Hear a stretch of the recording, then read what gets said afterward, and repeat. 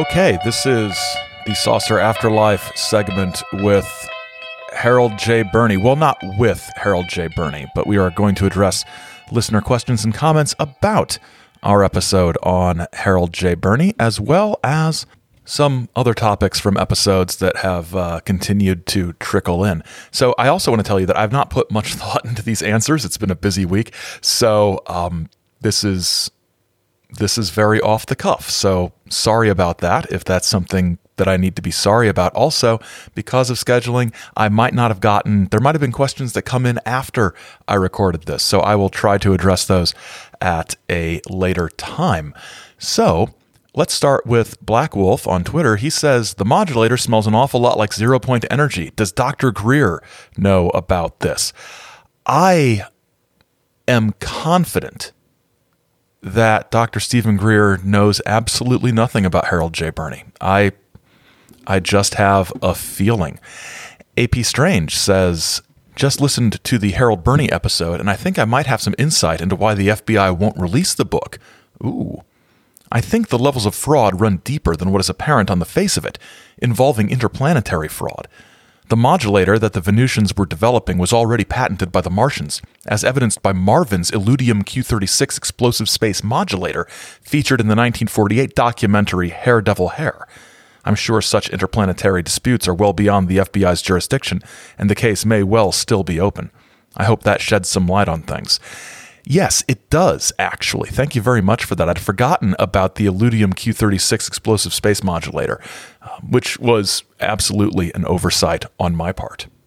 Tim sends in via email a couple of Janos puns, including the very funny Janos, the Hands of Fate. If you're a Mystery Science Theater 3000 fan, you might recognize that one. Lester emails, thanks for the most recent episode. Tell me, did Gray Barker remark on Berney? Not that I've found in the scans of Gray Barker newsletters, zines, things like that I have. I haven't found anything. If anybody else has, please let me know any sort of Gray Barker commentary on Berney or even reporting the story. I haven't found it. I searched through what I had because I was sort of expecting him to, but I couldn't find anything. But if anybody else has, please let me know. Sam says that the Pauline Berney correspondence strikes me as a crossover of the Mahatma letters materialized by Helena Blavatsky and the Nigerian prince scam.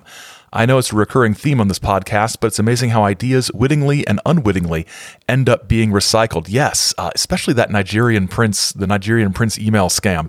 You know, we've got a huge amount of money for you. We've got it waiting. We just need a little bit from you. We need access to your accounts in order to pay you back 10 times what, or 1% of the amount we're going to deposit or something like that. Yeah, it very much sounds like that. Will Roberts on, I think this was Facebook, says, were the aliens ever caught and charged?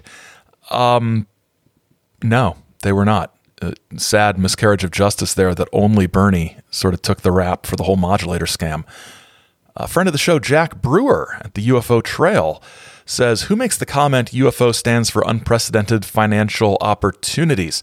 What are the circumstances? Okay, that was from an NBC News magazine show about UFOs called, I think the show was called Time and Again, maybe, but the voice is Jane Pauley, TV news personality Jane Pauley, and it was from 1997. I think it was Time and Again was the name of the documentary show off the top, or the news magazine show off the top of my head. And finally, Vincent gets in touch with some comments and some questions about our Janos People episodes. Vincent says, quote, they aren't just white Europeans, which would include a mix of hair and eye colors, etc. They look very much like the alien type known as blondes. The problem is the blondes look exactly like the Nazi ideal of the new man, which that regime was trying to create. Or in other words, what surviving humankind would look like if the Nazis had won World War II. That meme floating around disturbs the hell out of me, end quote. Yes, very much so. Very much the blonde, blue-eyed, standard person that contactees tend to meet does really fit that very sort of what do we call them? Inaccuracy quotes, Aryan ideal of the Nazi new man. I agree, and it is sort of disturbing that it does float around like that. And Vincent has two questions.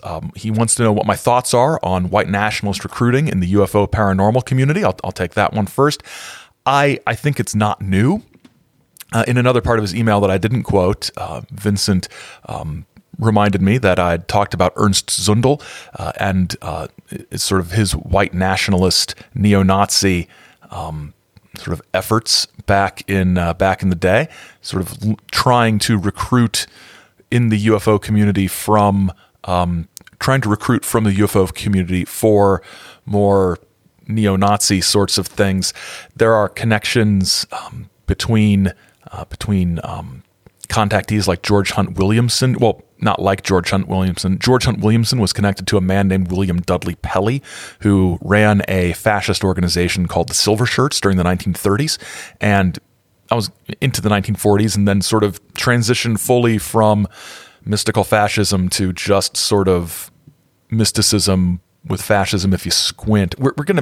It's a long story. We're going to do a William Dudley Pelley episode at some point. But I guess what I'm saying is I don't like white nationalist recruiting in the UFO paranormal community. My initial thought is this is not a good thing. My sort of second thought that's a close runner-up is this is a very old thing, and it's there are people who know more about this than I do, but I will just say that it's a problem. It's a problem. It would take a whole episode to get into it more than that, but it's a problem. Vincent's second question: do you think the Janos people were referred to as Scandinavian because calling them German was too soon after World War II? That's an interesting question. If somebody were to make that argument to me, I wouldn't disagree too strongly. But I also think on a practical level, the saying Scandinavian has connotations of the sort of blonde, blue-eyed thing a little bit more than German does. But I think even in the late 1970s, early 1980s, saying well they looked German would instantly cost you some interest and sympathy from a British television audience, perhaps. I think that might be a good call. Well, those are the questions we have at this point when recording. And final comment from Doc Pinko on Twitter regarding the Janos people. So, a level 7 nuclear event is Space 1999. Space 1999. I have not watched or thought about Space 1999 in a very long time, and now I feel a compulsion to watch some. Fortunately, I have too much to do right now this week, so maybe once the semester's over, I will hit some Space 1999, perhaps. Thanks a lot for listening. We will be back next week with something different for our annual holiday extravaganza episode. We always do things that are different for the holiday episode. And if plans go according to plan, this will be the most different thing we've ever done. I'll talk to you later. Bye.